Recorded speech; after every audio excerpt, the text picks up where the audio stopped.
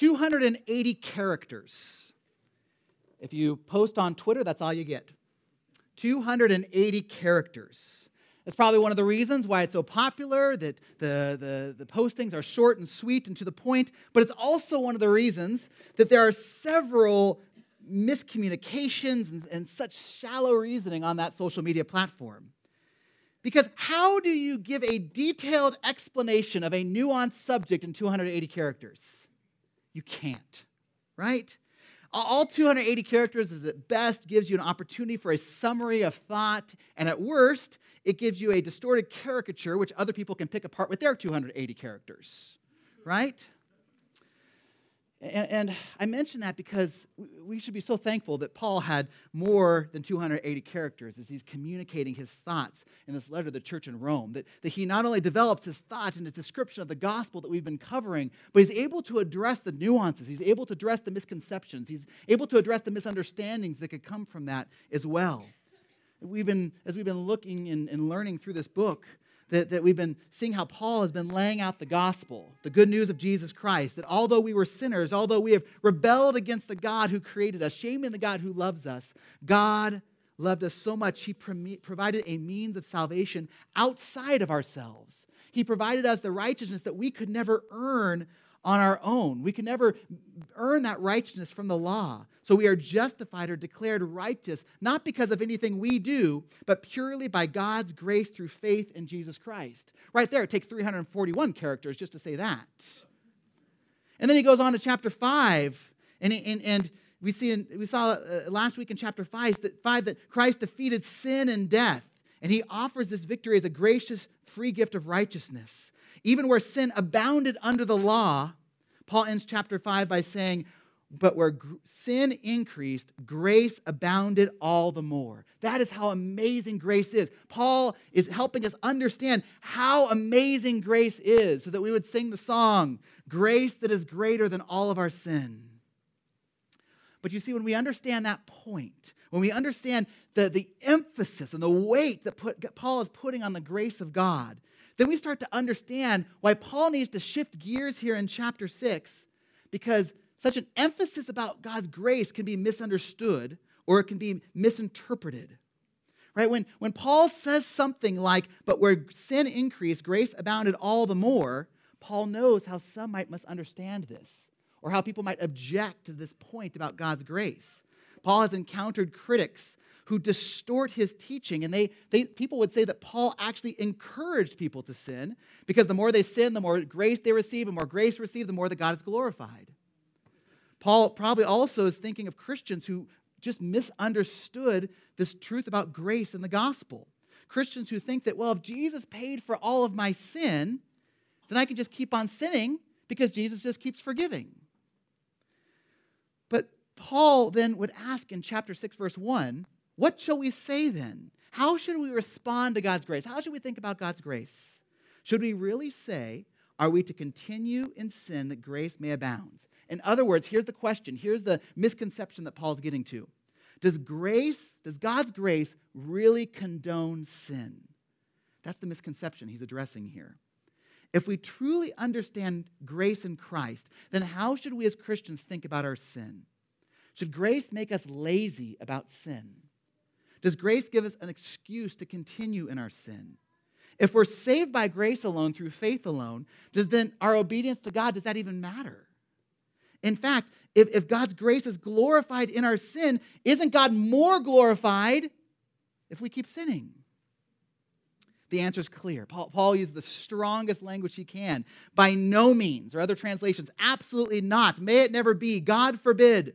Maybe modern vernacular. Come on, man. What kind of question is that? N-O spells no. Paul gives the strongest possible rejection he can give to that question.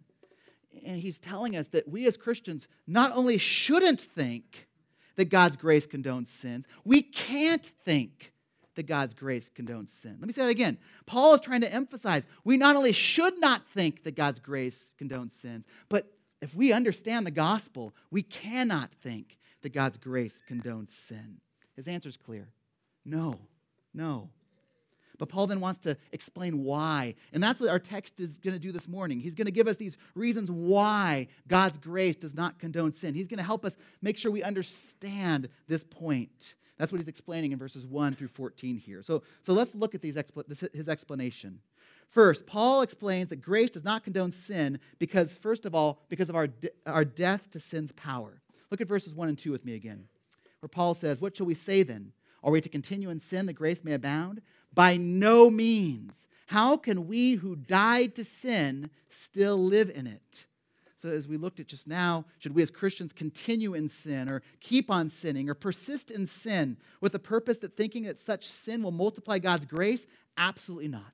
Paul completely rejects that line of thinking. Why? What's his reason? This is where we're getting into the heart of this. Because how can we who died to sin still live in it? Paul is using the imagery of death here. Think about it. What can dead people do? Not much. Rot. There you go. Dead people can't do much, right? You go from eating and drinking and talking and walking and breathing to nothing, right? That's about as dramatic of a change, life change, as you're ever going to experience, right? And that's how we as Christians are described in relation to the power of sin. We are dead.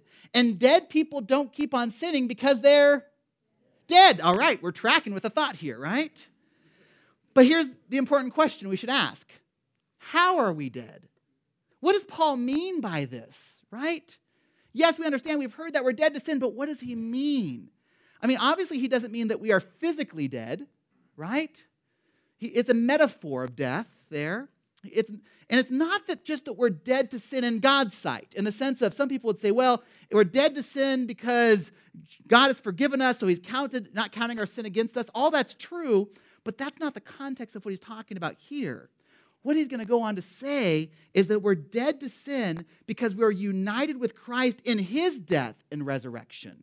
That there's a spiritual death to sin that comes from our union with Christ. Let's look how Paul explains this. Look at verse 3 here. "Do you not know that all of us who have been baptized into Christ Jesus were baptized into his death? We were buried, therefore, with him by baptism into death." So he starts by saying, "Do you know?" Which kind of implies you should know, right? Notice the "as many" or the "all of us" language here. This is a basic understanding of who we are as Christians. That there's no other way to be in Christ except to be baptized into his death. But here's my question. Why does Paul all of a sudden talk about baptism here? In all of Romans so far, baptism hasn't come up. And all of a sudden he says, don't you know that baptism, you died with Christ? I mean, based on what Paul said so far, doesn't this make more sense if he had said, those of us who believed in Christ Jesus were united with his death? That would seem like to fit the context more. Or we were buried with him through our faith in Christ into his death. That would seem to fit his idea of what he's going for from chapters 3 and 4 and 5. But that's not what he says. He talks about baptism here. And the reason I think that we have struggles with that is because when we think about baptism in our context today, we often, in our Christian experience, tend to separate baptism as some extra thing that happens in our Christian lives. We get saved, we pray the sinner's prayer, we start going to church, and eventually someday we'll get baptized. But in the New Testament, Paul had no conception of things working that way. That he had Paul, if you asked Paul, saying, Paul, I've been a Christian now for 3 or 4 years, and, I've been going to church, and I'm reading my Bible. Should I get baptized? He would say, I've never heard of an unbaptized Christian. Paul just had no conception of one. Not that you can't be a Christian and not be baptized, they just didn't do it. Right? So when Paul talks about baptism is the sign and the symbol, kind of the packaging for the whole conversion experience. So when Paul talks about baptism, it's linked to his thinking about repenting and believing and confessing as Christ and Savior and Lord and receiving the Spirit and joining the church. That all of that is this picture of this new life in Christ. So in a way, when you see baptism in this passage, you can substitute the word conversion and get the same meaning of what Paul's trying to mean. All of us who have been converted, all of us who have been saved, all of us who have been given new life by Christ Jesus, that happened by his death. You know, as we think about baptism, that brings an important point that for us, it's possible to both overestimate baptism and to underestimate baptism today. You see, we can overestimate the meaning of baptism when we talk as if baptism is required for salvation. That's not what Paul's saying here. Some people would look at this and that's how they would interpret the passage. But we're not saved by baptism. Paul is saying that we are saved by our union with Christ. And baptism is the symbol of that. The baptism is symbolizing our dying with Christ and rising with Christ to new life. That's why in the following verses, he's going to talk in different metaphorical language. But he's saying that baptism and our salvation, they're distinguishable. They are two different things. They're distinguishable. Baptism isn't salvation. Salvation isn't baptism. So we can overestimate baptism. But at the same time, Paul would say they're distinguishable, but they're really inseparable. That baptism is the sign that you've given your life to Christ. They're distinguishable, but inseparable. So we can underestimate the meaning of baptism when we start to separate it away from that conversion experience. You see, in the Bible, what is the sign, what is the symbol, what is the demonstration that people gave that they were repenting of their sin and turning to Christ? It wasn't an altar call. Altar calls aren't bad. You just don't find them in Scripture because altar calls have taken the place of the biblical sign of repentance and faith. The biblical sign of the physical act of praying the sinner's prayer. Again, it's not wrong to do, but it's not the main sign that's given in Scripture. What is the main symbol of salvation in Scripture? It's baptism, right? That is the biblical picture of dying and rising with Christ. That is the declaration that you are with Christ. In fact, if you are a Christian here, you've repented of your sin, and you've placed your faith in Christ, you love Christ, you're a follower of Jesus Christ, and you've not been baptized, we would love to help you follow the Lord in obedience in baptism. So please don't leave this morning without talking to a pastor or elder. We'd love to talk to you about how you can follow Christ in obedience with baptism. Because for Paul here, baptism is a picture that symbolizes all of what conversion means. When we're united with Christ in his death. That's what Paul means by that preposition into. That we're baptized into Christ. We're baptized into his death. That there's a spiritual participation with Christ in that once-for-all death that's pictured by baptism. When we are immersed with him under the water, it's a picture of being immersed with him in death. As Christ conquered sin by his death, we also died to sin's power. But we didn't just die with Christ. Paul says, therefore, we were then buried with him as well. Now, why would he go on to, there's death, and if you're dead, you get buried, right? So why does he have to mention both? Well, think about it. What does burial symbolize? Why, even though you know someone's dead, even though you're mourning their loss, when you go to the burial, there's something especially poignant about that, right? There's something extra hard-hitting and emotional about that. You know they're dead. So why is it that just that act of burial brings so much extra emotion? Because burial confirms and validates what really occurred, that they're really gone, right? So Paul's saying that we not only died with Christ, we are buried with him. There's objective proof that we have died to the power of sin. Now, I hope you see what Paul's focusing on here. When Paul's talking about baptism, he's not causing us to be introspective and thinking about my baptism. It's not a thinking inward about baptism. It's a looking outward about baptism. He's saying that our baptism should make us be thinking about and pointing our eyes towards Christ and what that baptism symbolizes and what Christ has done. And that sets up his main point. What is the purpose? Why have we participated in Christ's death? So that, for the purpose that, in order that, look at halfway through where we left off there in verse 4. In order that, with the purpose that, just as Christ was raised from the dead by the glory of the Father, we too might walk in newness of life. Here's Paul's main point. What is the purpose? Why is it so important that we realize we've participated in Christ's death to sin in order that we may walk in newness of life, that we may experience a whole new way of life. You see, that we need to understand that God's grace not only forgives us, God's grace not only frees us from the power of sin, God's grace then transforms us to give us the power to live new lives for the glory of God. See, and what's the evidence that we have this transforming power? Notice the comparison that Paul makes there in verse 4.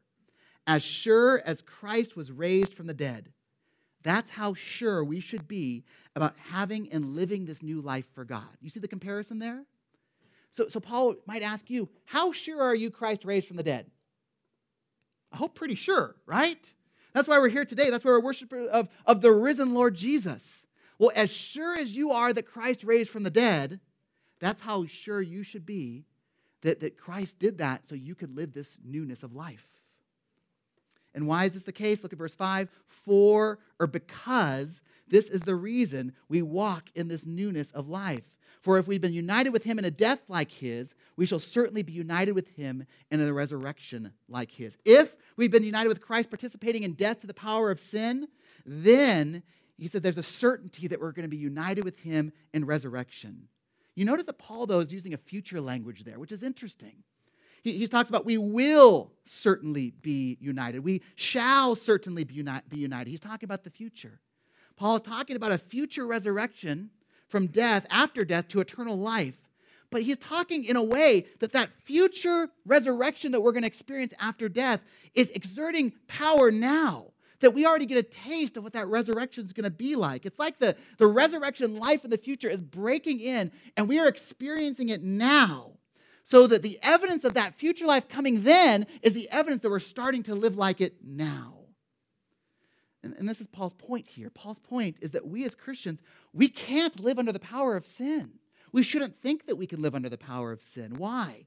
Because when we look and think about our baptism and our conversion, they remind us that the power of sin is broken because we are united with Christ in his death and his resurrection. And so if Paul were here, he'd ask us, right? Where do you see this newness of life?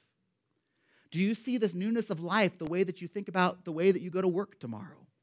And the attitudes you have towards your employer, and the attitudes you have if you're an employer towards your employees? Do you see this newness of life in your family and those that you live with? Do you see this newness of life in the way that you act towards your parents, children at home? Do you see this newness of life in parents in the ways that you act towards your children or towards the others that you live with at home? Do you see this newness of life in your pursuit of holiness and your devotion to God and your love for Christ's people, the church? Is there any newness, and why not, if there's not? Because, Christian, you have died with Christ, and you've raised with him the newness of life. As sure as you are that Christ raised from the dead, that's how sure you should be that he's given you this new life. So grace does not condone sin because we have died with Christ to sin. And then secondly, we see that we also have freedom from sin's mastery. Look at verses 6 and 7 with me. We know that our old self was crucified with him in order that the body of sin might be brought to nothing, so that we would no longer be enslaved to sin. The one who has died has been set free from sin. So Paul is just doing a similar description with a different metaphor here, right? He's talking about being dead to sin, but from a different perspective. We've died with Christ because our old self, and a lot of Bibles put a footnote that the literal translation there is old man was crucified with him. Well, who's the old man? Don't look around the room. That's not who he's talking about. When Paul talks about the old man, he's talking about this in context. We have to remember what Pastor Bob talked about last week at the end of Romans chapter 5.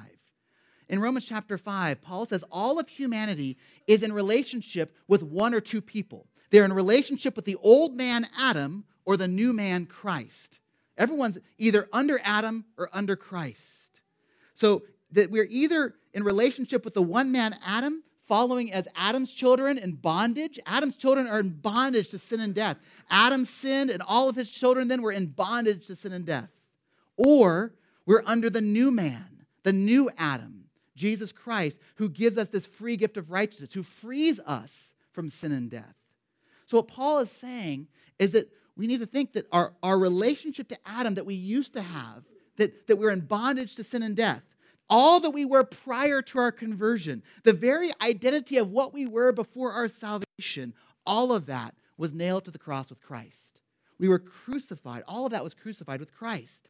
With what purpose? Again, Paul gives a description, he gives a purpose. He gives a description, gives a purpose. Here's the purpose. In order that, verse 6, our old man was crucified with Christ with the purpose that the body of sin might be brought to nothing. Here's why it was important that we died, we were crucified with Christ, that our body of sin might be brought to nothing. You're saying, yes, what does that mean? If you have a Christian Standard Bible or a New International Bible version, I think that the translation there helps, where it says the body ruled by sin. See, before Christ, we were under Adam, which means we were ruled by our sin. We were dominated by our sin. Every part of us was affected by our sin.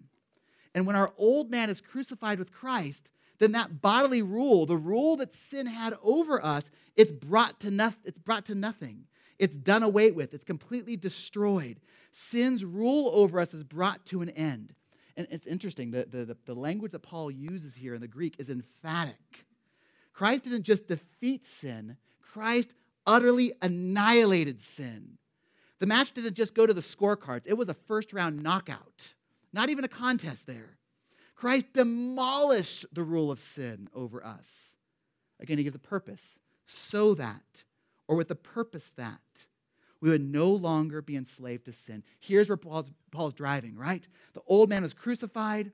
Why? What's the purpose of that? So the body of sin would be brought to nothing, would be destroyed. Why is that important? Because all of that means that we are no longer slaves to sin. You know what Paul's doing here? He's giving a metaphor of slavery. You probably picked that up. But did you pick up who the slave master is? It's not Satan.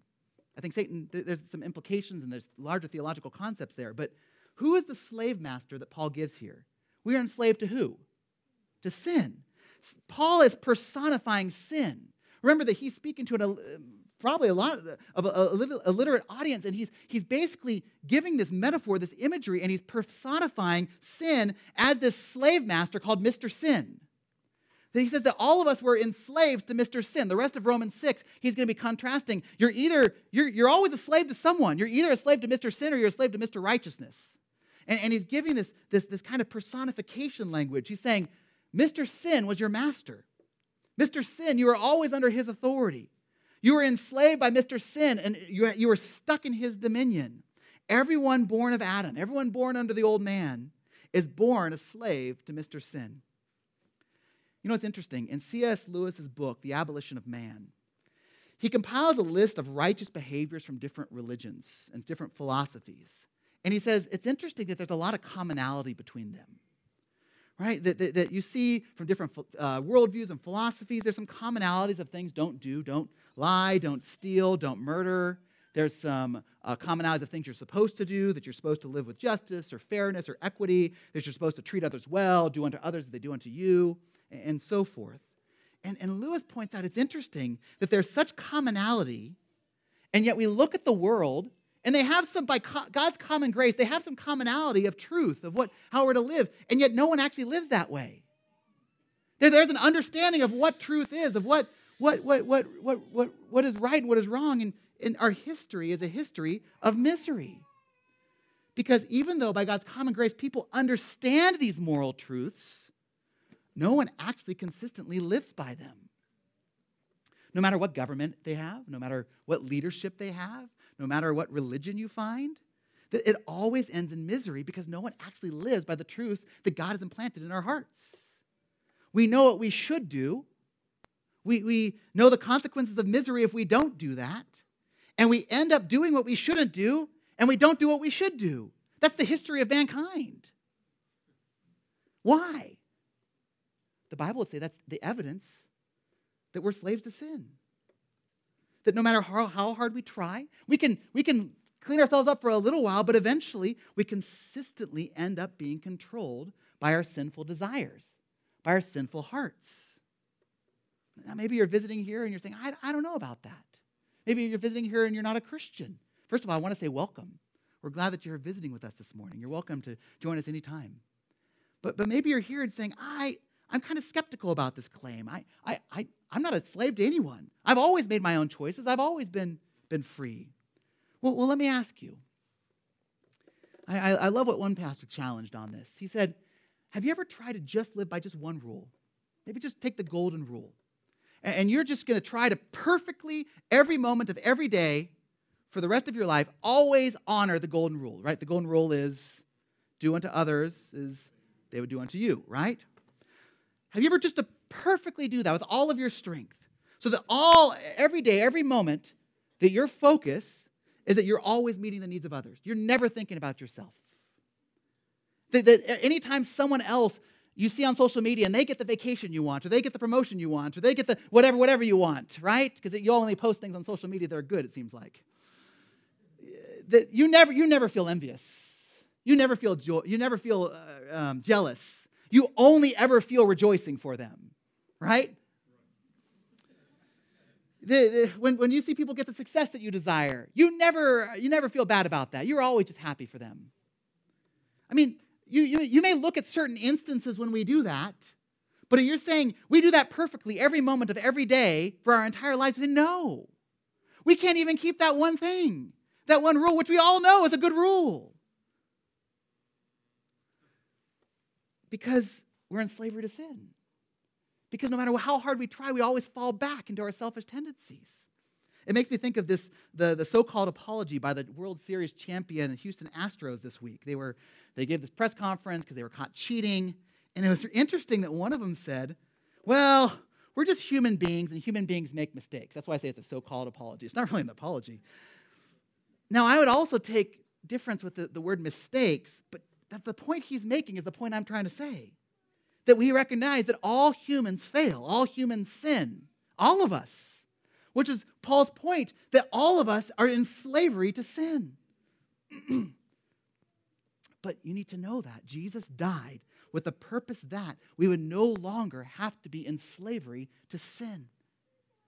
You see, that God, that we didn't just sin against people, that in our sin, we are sinning and rebelling against the God who created us. We are shaming the God who loves us. But God loves us so much that he sent his son, Jesus Christ, to die on the cross in our place as our substitute, to pay for our sin, and to set us free from sin. He rose from the dead to demonstrate the payment for our sin and the victory and freedom we can have in him. To prove that he has defeated sin and death for us. For everyone who would repent and turn from their sin and turn to Christ in faith. So if you would like to be free from the power of sin, if you would like to know how to have your sins forgiven, if you would like to know how to be reconciled to the God who loves you, if you would like to know how you can have assurance of eternal life and of heaven, please don't leave this morning without talking to someone about how you can turn and repent from your sin and place your faith in Jesus Christ as Savior and Lord. Talk to the person who brought you. Talk to any member of our church. I'll be at the back of the sanctuary afterwards, and I'd love to tell you about this gift of freedom in Christ and eternal life that you can have. That's Paul's point here. And let's look how he continues. Look at verse 8, where Paul continues to say, now, if we have died with Christ, we believe that we will also live with him. We know that Christ, being raised from the dead, will never die again. Death no longer has dominion over him. For the death he died to sin once for all. But the life he lives to God. So Paul's moving from dying with Christ to living with Christ. If we've died with Christ, and he's implying the question, have you died with Christ? If you're a Christian, then you have died with Christ. Then we will also live with him. The one always includes the other. And here's the reason. Look at verse 9. We have life in Christ because death was not the last word for Christ. So death is not the last word for us. In his resurrection, Jesus has defeated the powers of death and sin. So now Jesus lives in a state where death is no longer possible for him. So that means that we who have died and raised with Christ in his resurrection power, that death has no mastery over us as well. We live in freedom from sin, and we will live forever with Christ in freedom from death. You see the point? He's making that same point over and over and over through this passage, that we have died with Christ, we have raised with Christ, and that means we are freed from sin's power. He's just saying it in a bunch of different ways. But you may be sitting there and you may have the same question that I have on this passage. It's a crucial question. If the rule of sin has been defeated, if Mr. Sin has really been defeated, if he has no power over me, then how is it that we as Christians sin at all? Right? If this is true, then why do we as Christians still sin? If sin's power is completely removed from us, his mastery has ended, his dominion has ended, then why do we still sin? Notice that throughout this passage, and I've tried to highlight it, Paul is talking about the already and the not yet. Let me give you a couple examples. We already walk in newness of life, right? But he says that our resurrection of the fullness of life is not yet in the future. That not yet resurrection is evidence that we're already starting to experience it already in the newness of life, but the newness is not the completeness that's not yet to come.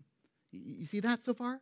It's the same thing with death, right? We already are free from the sting of death because we have the promise of eternal life through Christ's victory over death. So we are free from death, but we're still going to die, right? I hope everyone's saying yes. That's going to happen. See, because the freedom from death, that we already have freedom from the sting of death because we have the promise of the not yet victory completely over death we will experience with him forever. The not yet guarantee is giving already experiences of that. And it's the same with sin. We already experience Christ's victory over sin so that, yes, sin does not rule us. We are not controlled by sin. But we still do sin. We still sometimes listen to sin and obey sin, Mr. Sin, even though he doesn't control us anymore.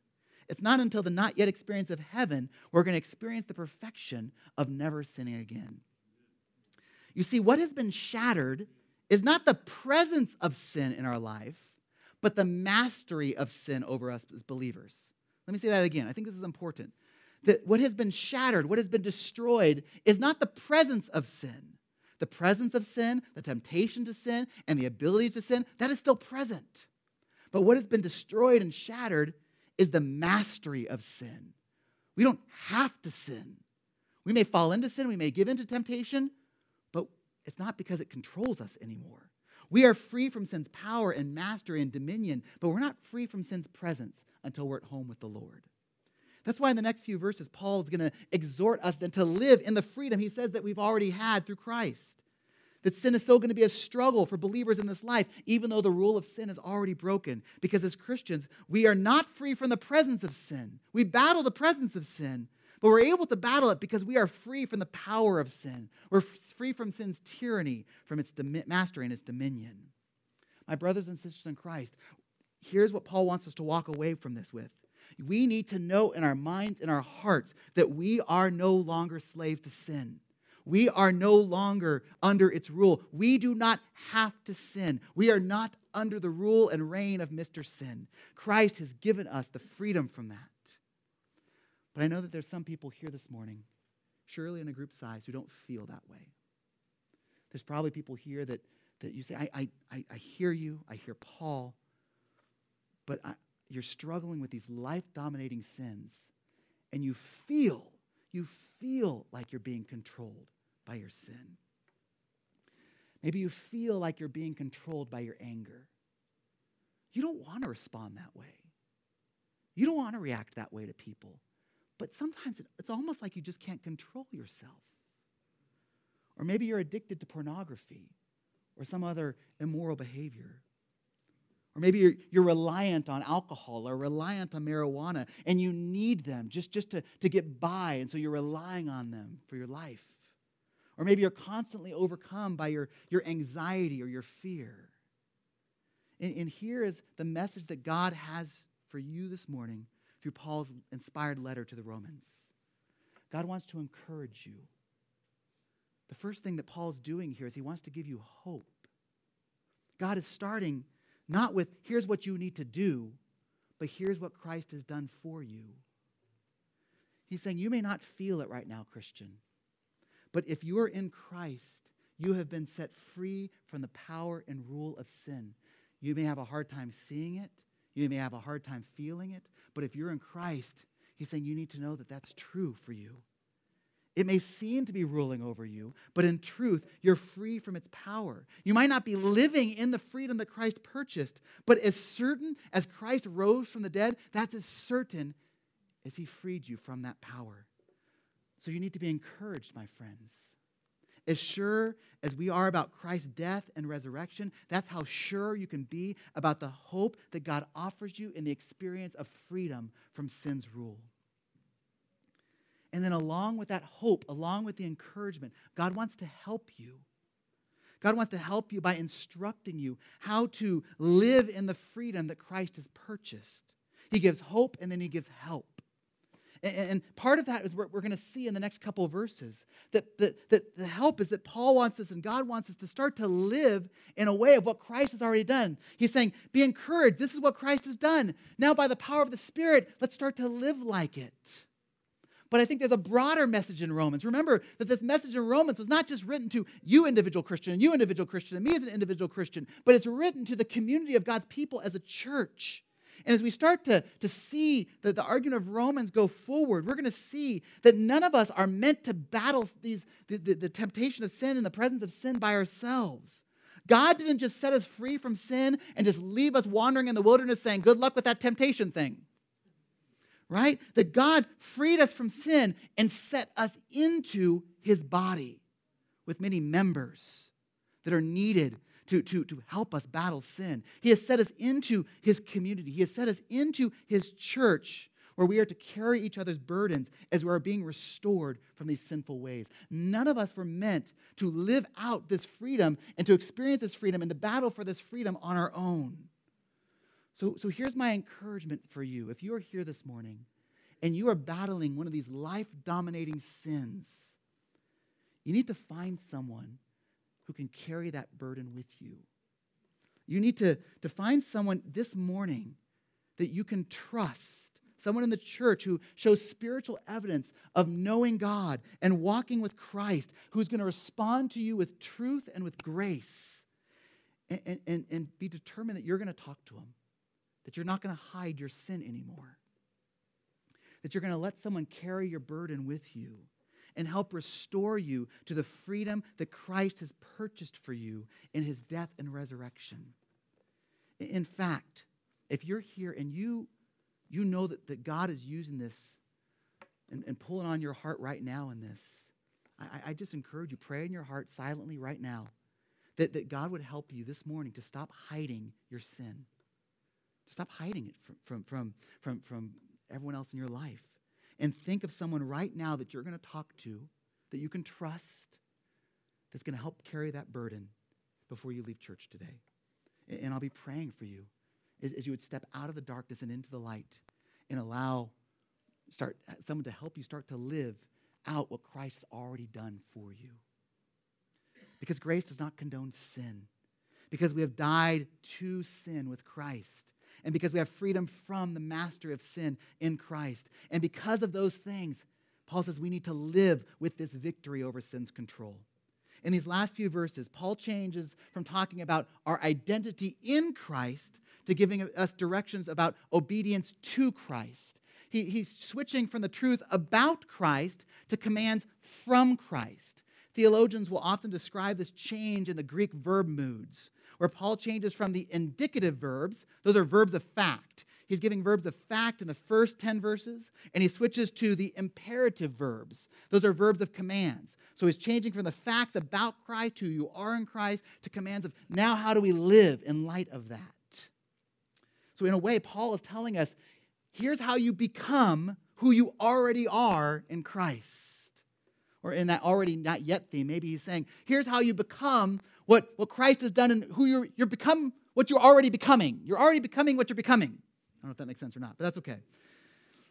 Because he starts to give us here 4 commands that in light of our death to sin, in light of our being united with Christ's death, resurrection, he says, therefore, or so, look verse 11.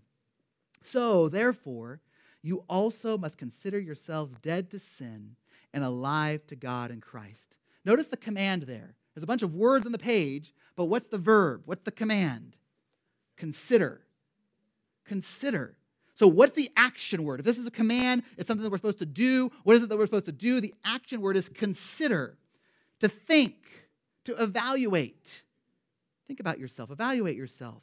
Paul says the first thing that needs to happen if we're going to live like what Christ has done is we need to have a mental shift.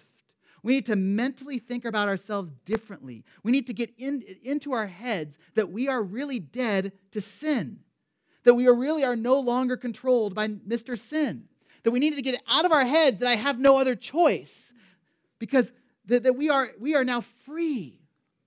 Because as sure as Christ rose from the dead, that's as sure as we have freedom from sin's power to walk in newness of life. But that's a huge transition. That is a huge mental shift. That mental shift is as significant as going from death to life. So Paul is saying you need to train yourself.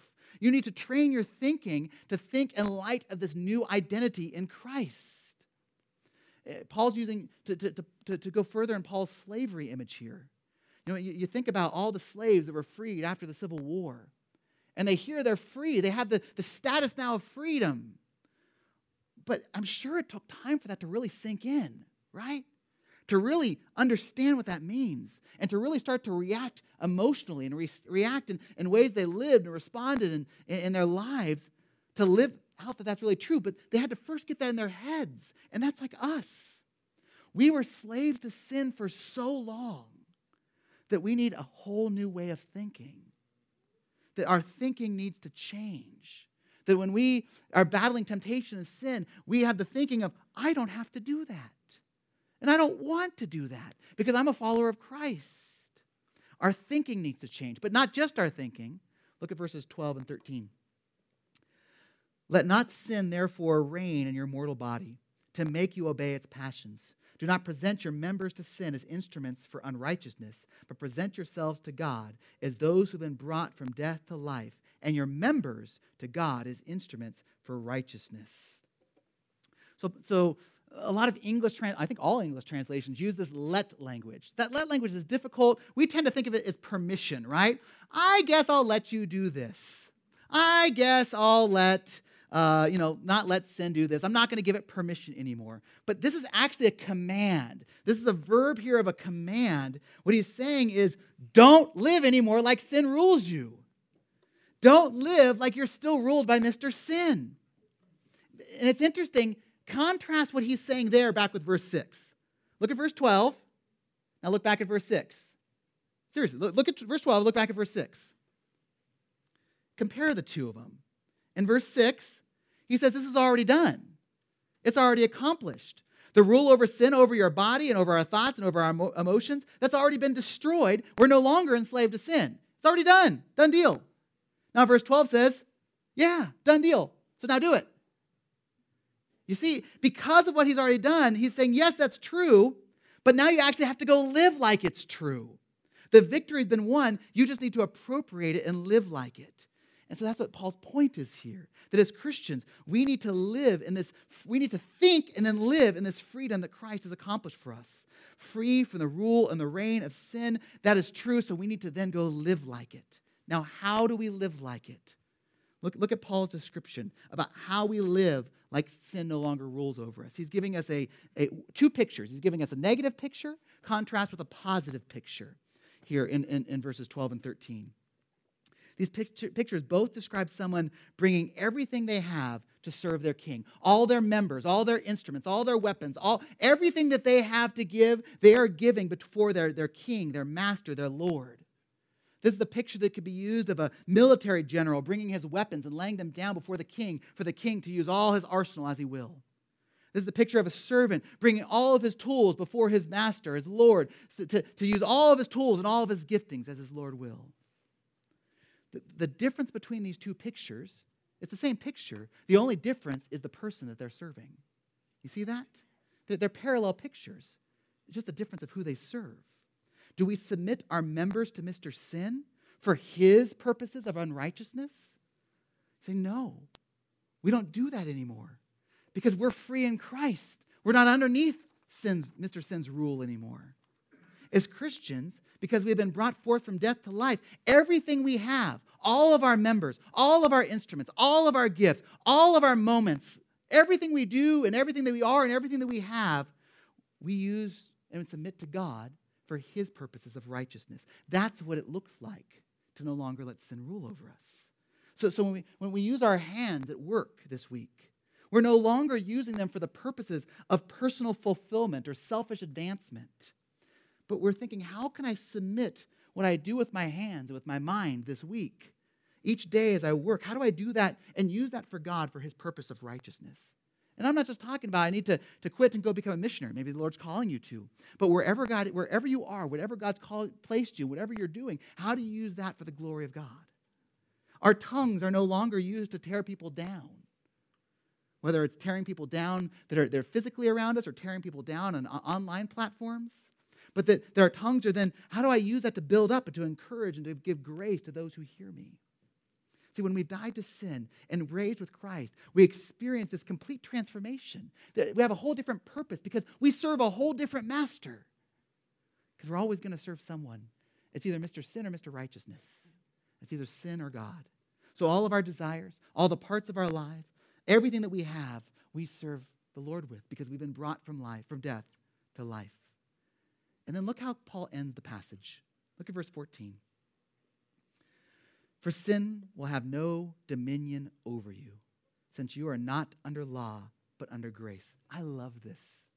After all these commands, Paul ends with a promise. Sin will have no dominion over you. See, why are we able to obey? Why is it this week when we start to battle sin and we start to work to live as we really are and present our bodies and our members to God? Why are we able to do that? Where is the strength and the power that comes from that? Even our obedience is a gift of God's grace, is a gift of God's power. So when you're struggling with sin, here's what Paul would remind you. You need to be reminded of God's promise. As the New American Standard Version would translate this, sin will not be master and rule over you. Why? Why is the case? Because, he said, here's the reason, you are not under law, but under grace. He's doing a full circle here back to his first point about grace. That we don't live in the time of the Old Covenant under the Mosaic Law. That time when Israel failed again and again and again. They didn't keep the law because sin ruled and reigned. We live in the New Covenant era where God's grace actually gives us the freedom that we need from the rule of sin. Through the death and resurrection of Jesus Christ, God has kept his promises, the promises he made in the Old Testament, to write the law in our hearts, and by his grace to give us the Spirit to help us live out that freedom by the power of the Spirit. And so what Paul's saying is that this era of grace, it's not second best. That when we think about God's grace is not only God's plan to save us, not only God's plan to declare us righteous. God's grace is the plan to give us the motivation and the power for obedience and holiness. In fact, what Paul would argue here is that our motivation to a holy life, our motivation to obedience, we're going to have so much more ability for obedience and holiness from grace than the law could ever provide. Because grace frees us from the rule of sin and turns us to focus on Christ. You know, as I think about how to sum this up, I really liked the illustration that the great preacher Martin Lloyd-Jones used that I think sums up exactly what's going on in this passage. Jones would ask us to imagine two fields in the British countryside. And around each field, they were surrounded by high rock walls that no one could get over. And Lloyd-Jones says that we all start in the first field. We all start in the field that's ruled by Satan and sin. And we had no chance to get over those walls to escape that field. We were completely enslaved there. We had no choice but to obey sin. We were mastered by sin. But God in his grace reaches down and takes us out of that field ruled by sin and sets us into the next field next door. It's a field ruled by Christ. And this is such a huge change in our position because we have a whole new relationship with sin. Because we're no longer in sin's field. Sin no longer controls us. Sin no longer has rule over us. It no longer masters us because we are now in Christ's field. But Lloyd-Jones would point out, and here's Paul's point too, sometimes we still hear sin calling across the wall. We're not enslaved to sin. We're not under sin's rule. We're in Christ's field, but we still hear that call of sin from that field where we used to live, calling us to do the things that we used to do. And sometimes, not because it controls us, but just out of habit, we still may choose to obey sin's voice, even though we really don't have to. But we need to realize that by God's grace in Christ, we no longer live in that field. Sin no longer controls us, no longer has dominion over us. So we can overcome sin's call by moving farther away from that wall and by moving closer and closer to God and presenting ourselves to him. And as we do that, as we move farther from the wall of sin, as we move closer to God, that call of sin grows ever, ever fainter. Let me pray for us. Father, I thank you. I thank you for the hope and the encouragement that you give us in your word. Lord, to remind us of who we are in Christ and what he has done for us, and that we are free from sin's rule and we are free from sin's mastery, that we are dead to sin, that we no longer have to live in sin because of the freedom that Christ has purchased for us. Father, I pray that we would be encouraged by that. Father, I pray that you would help to renew our minds to think and live in such a way. Father, I pray that we would not be those who would look at grace and let that be an excuse to continue in our sin, but they would look to grace as the power that's freed us from the power of sin, so that we may live as unto you, that we may do that for your glory and your good. In Jesus' name, amen.